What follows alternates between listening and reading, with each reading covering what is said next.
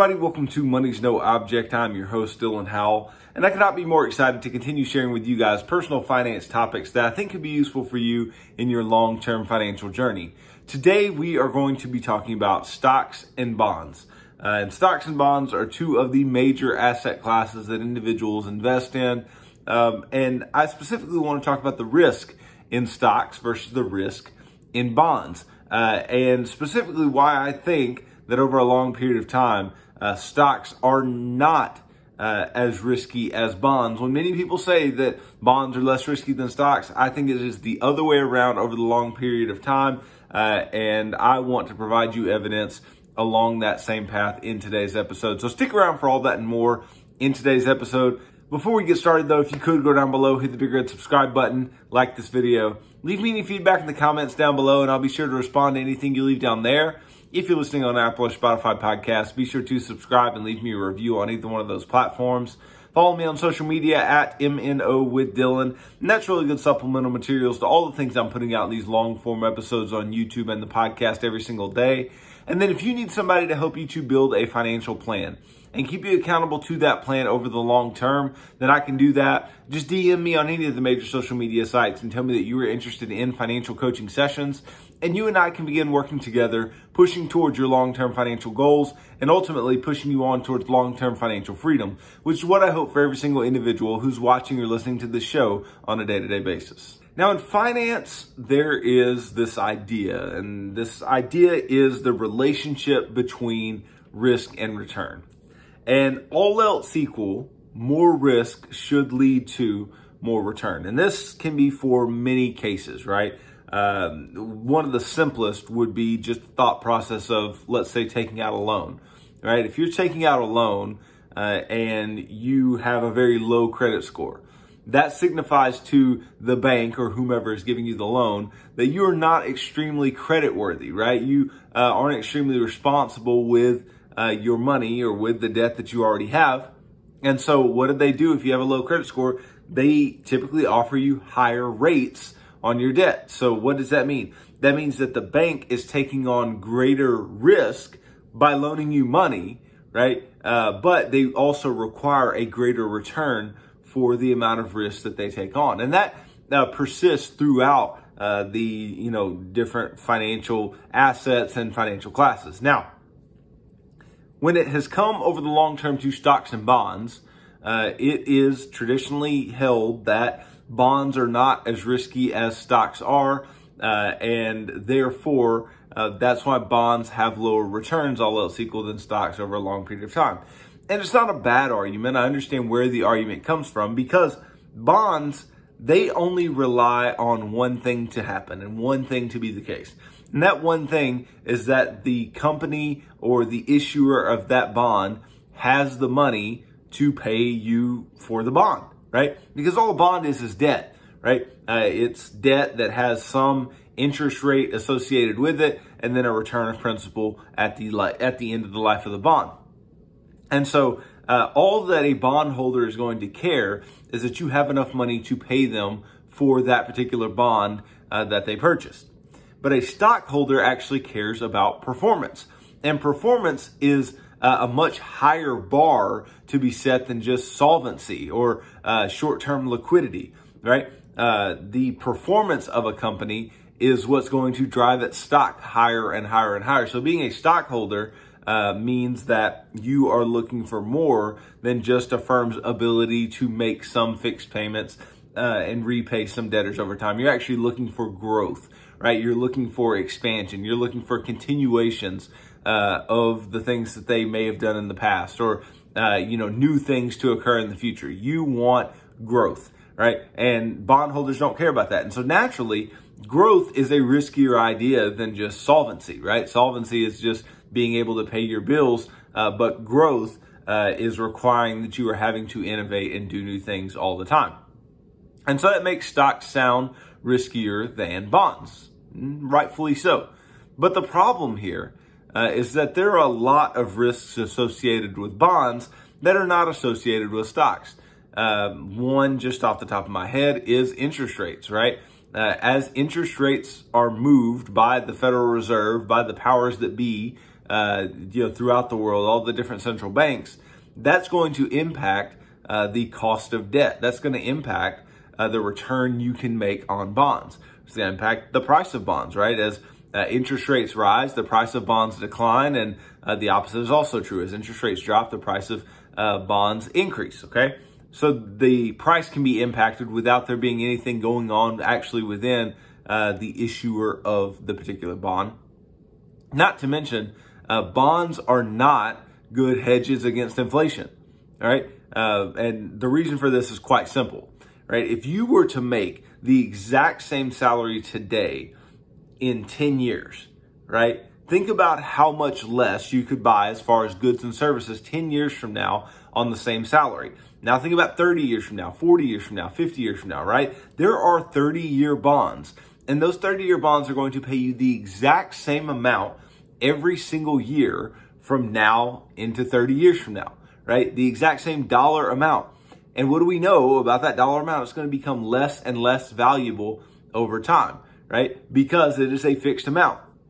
But with stocks, right? So that's bonds. And so inflation's eating away at the purchasing power of your money. But with stocks, right? The growth is actually helped with inflation, right? As inflation occurs, it likely occurs within these companies in which you own stocks, and they increase the price of their goods and services, which increases their top line, which increases their bottom line, which increases the stock price, right? So they can be good long-term hedges against inflation.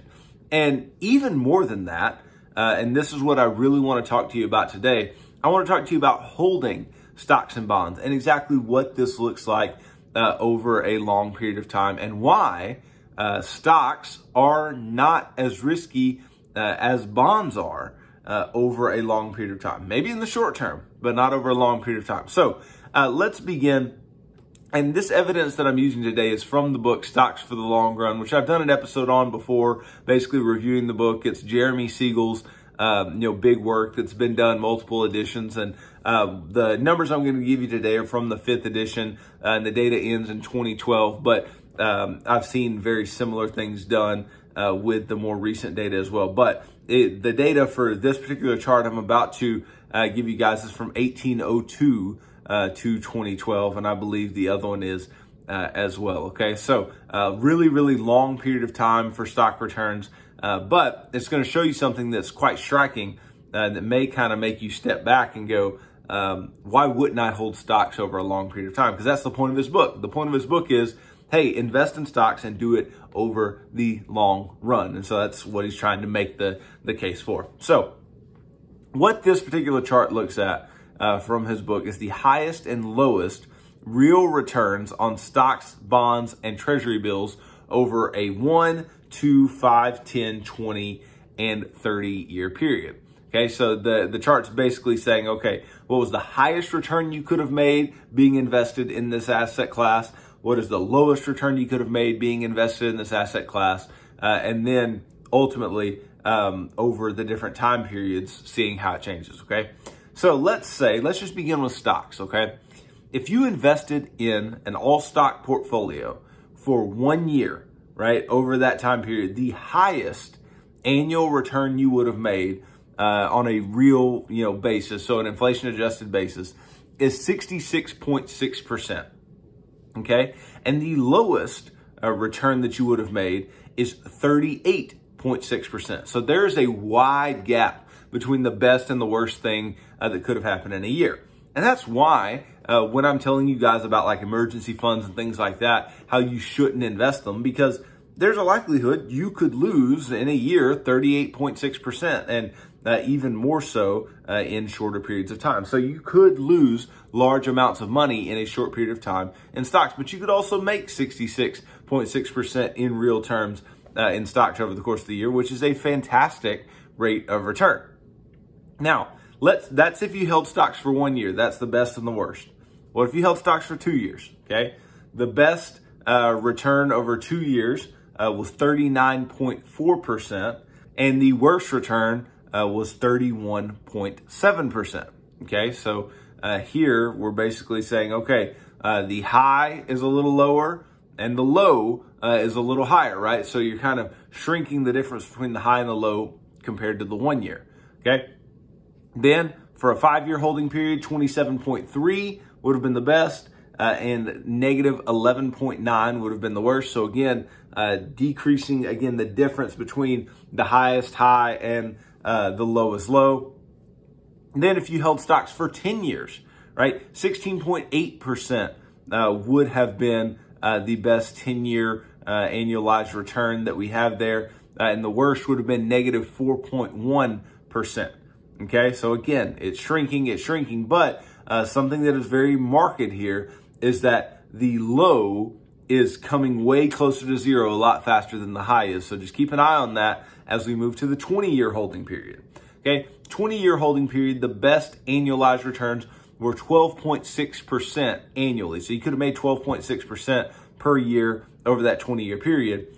The worst, 1% annually. Okay, so what does that tell you? That tells you that over the period from 1802 to 2012, if you can hold stocks for 20 years, you will every single time make money, regardless of when you are invested, because that is the worst case, right? The worst case is you made 1% annually over a 20-year period, right? So no matter when you begin investing, 1% was the worst that you could have made. And then you increase to a 30-year holding period. The best 30-year holding period annualized was 10.6% annually, and the worst was 2.6% annually. So again, you are guaranteed to make positive returns over a 30-year period based on history. And the worst you could have done was 2.6% per year, which is 100% not good. I'm not saying that's good, right? I'm just saying if it was the worst of the worst, if you held stocks over a long period of time, you made real positive returns over that time period, okay? So what do we see there? We see that the highest high gets lower and lower and lower as you increase the number of holding period years, right? And then the lowest low gets closer and closer to zero and then ultimately becomes positive over that time period. So what does that tell you? That tells you that the longer you're holding stocks, the less variation there is in the returns. And then not only that, the longer you hold stocks, the more likely you are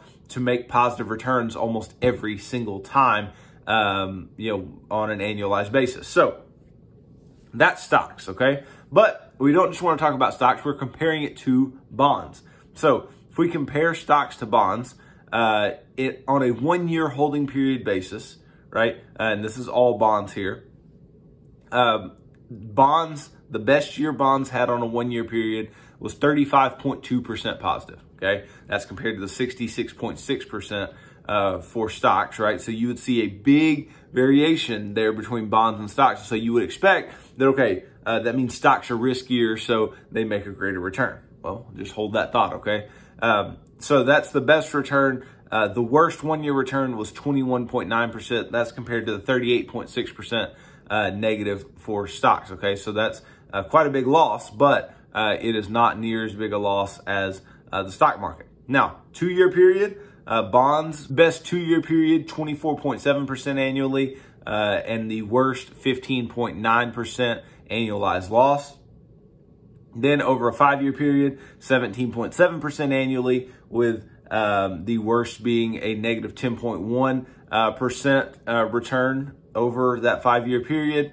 Then you have the 10-year period. Now, the 10-year period is where things get interesting, okay? And the reason that things get interesting is because if you kept it up with the numbers from the 1, 2, and 5-year periods, in every case, the highest stock return was greater than the highest bond return, and the lowest stock loss, the greatest stock loss, right? So the greatest loss would have been more of a loss than the greatest bond loss. But that changes here, right? That changes when you get to holding bonds versus stocks over a 10-year period. So if you held stocks for a 10-year period, remember it was 16.8% annualized on the positive, right? It's the best 10-year period, right? The worst 10-year period was negative 4.1% loss, okay?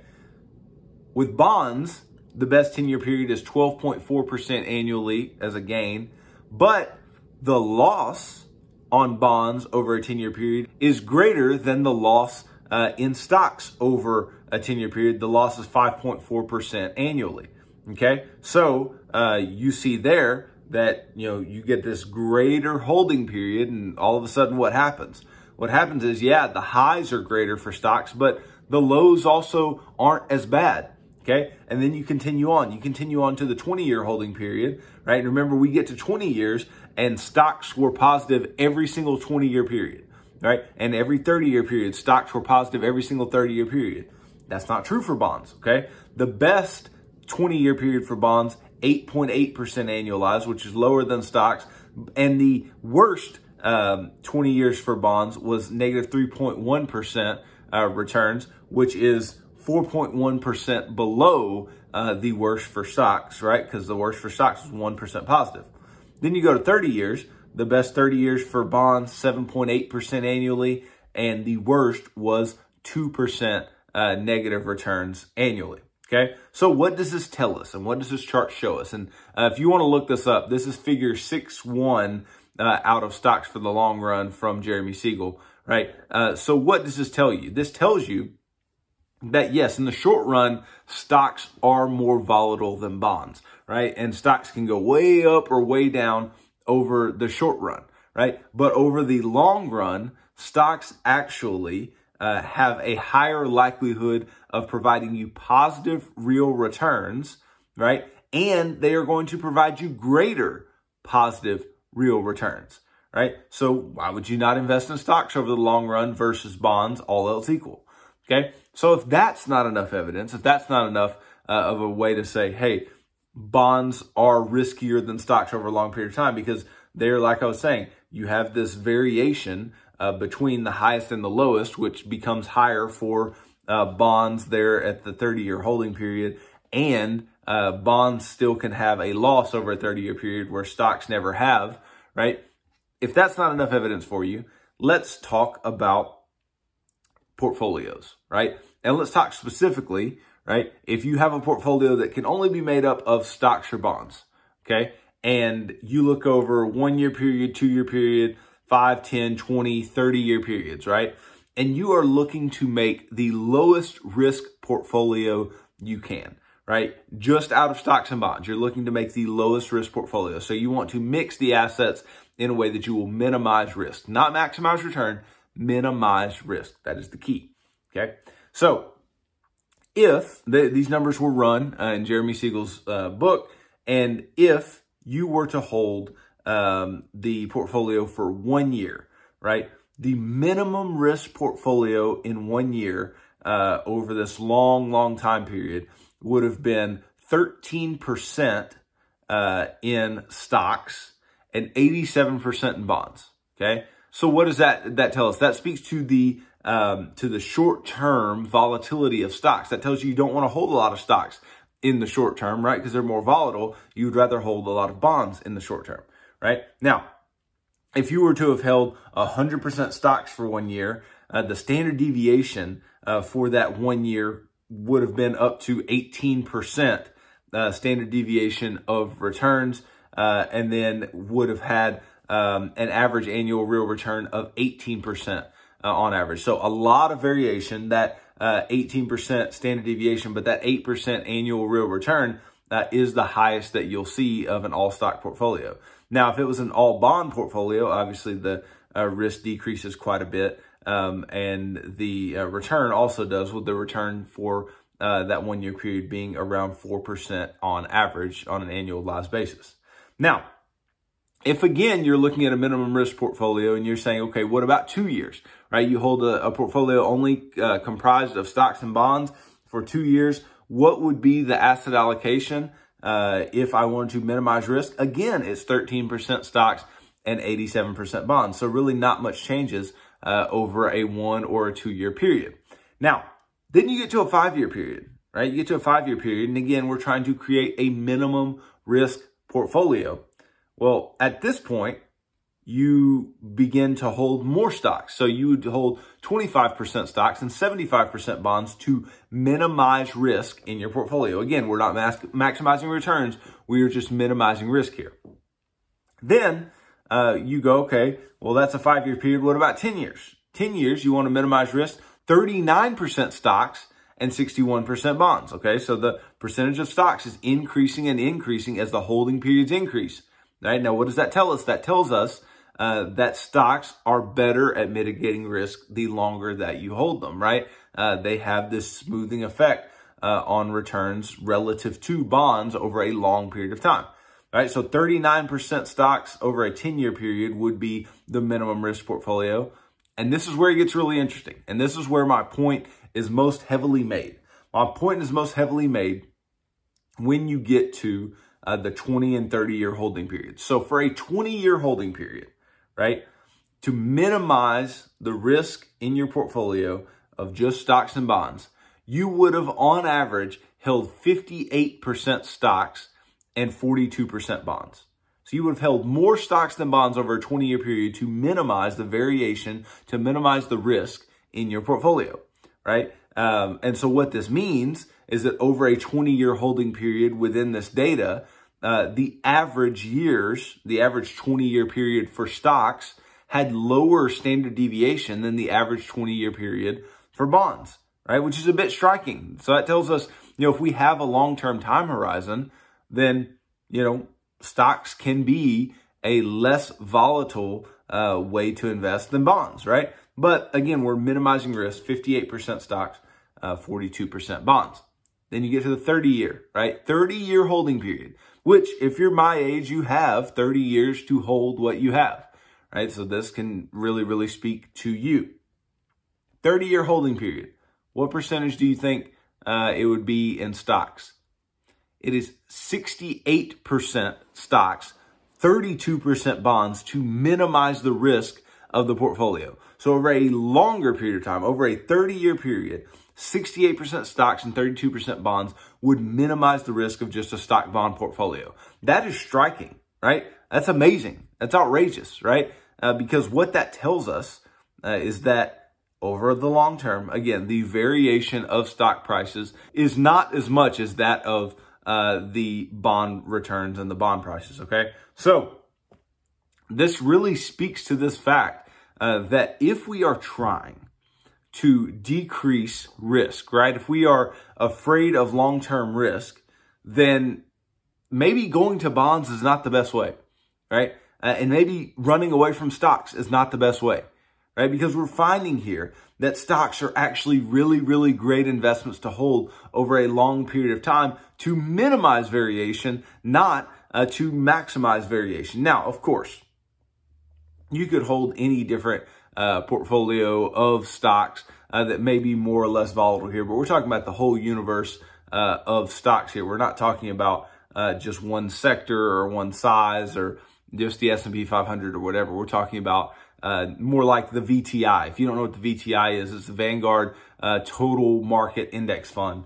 And so it would be something more similar to that than it would be something that is specific to size or to growth companies or value companies or whatever, right? This is the totality. And what this totality shows is that in the short run, yes, bonds. If you're trying to minimize risk, bonds are the way to minimize risk relative to stocks. You don't want to hold too many stocks in the short run because you can get burned because we go back to that previous chart and what do we find? We find that in the short run, you could have some absolutely horrible stock returns, right? But we find out that over a long period of time, if you hold a stock portfolio for a long, long time, a diversified, well-diversified stock portfolio over a long period of time, then what happens?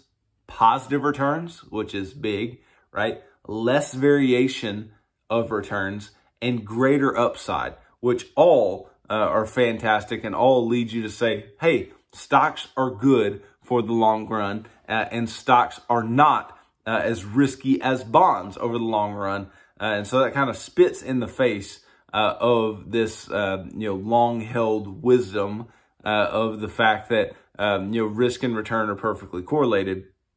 Because, again, we take for granted the fact that short-term variation and long-term variation do not have to be the same. We think that since stocks can be so volatile in a short period of time, that they should also be very, very volatile in return over a long period of time. And that just has not traditionally been the case.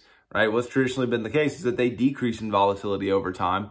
And we think that since bonds aren't very volatile in the short term, that they're not going to be volatile over the long term. And it turns out they are more volatile over the long term than stocks are, even though neither one is extremely volatile relative to the other over a long period of time, right? So this is just something that we need to think about. And I think when we are constructing our portfolios, choosing our asset allocation, think about this if you have a long time horizon. If you have a long time horizon, maybe holding substantial amounts in bonds is just not the best way to go.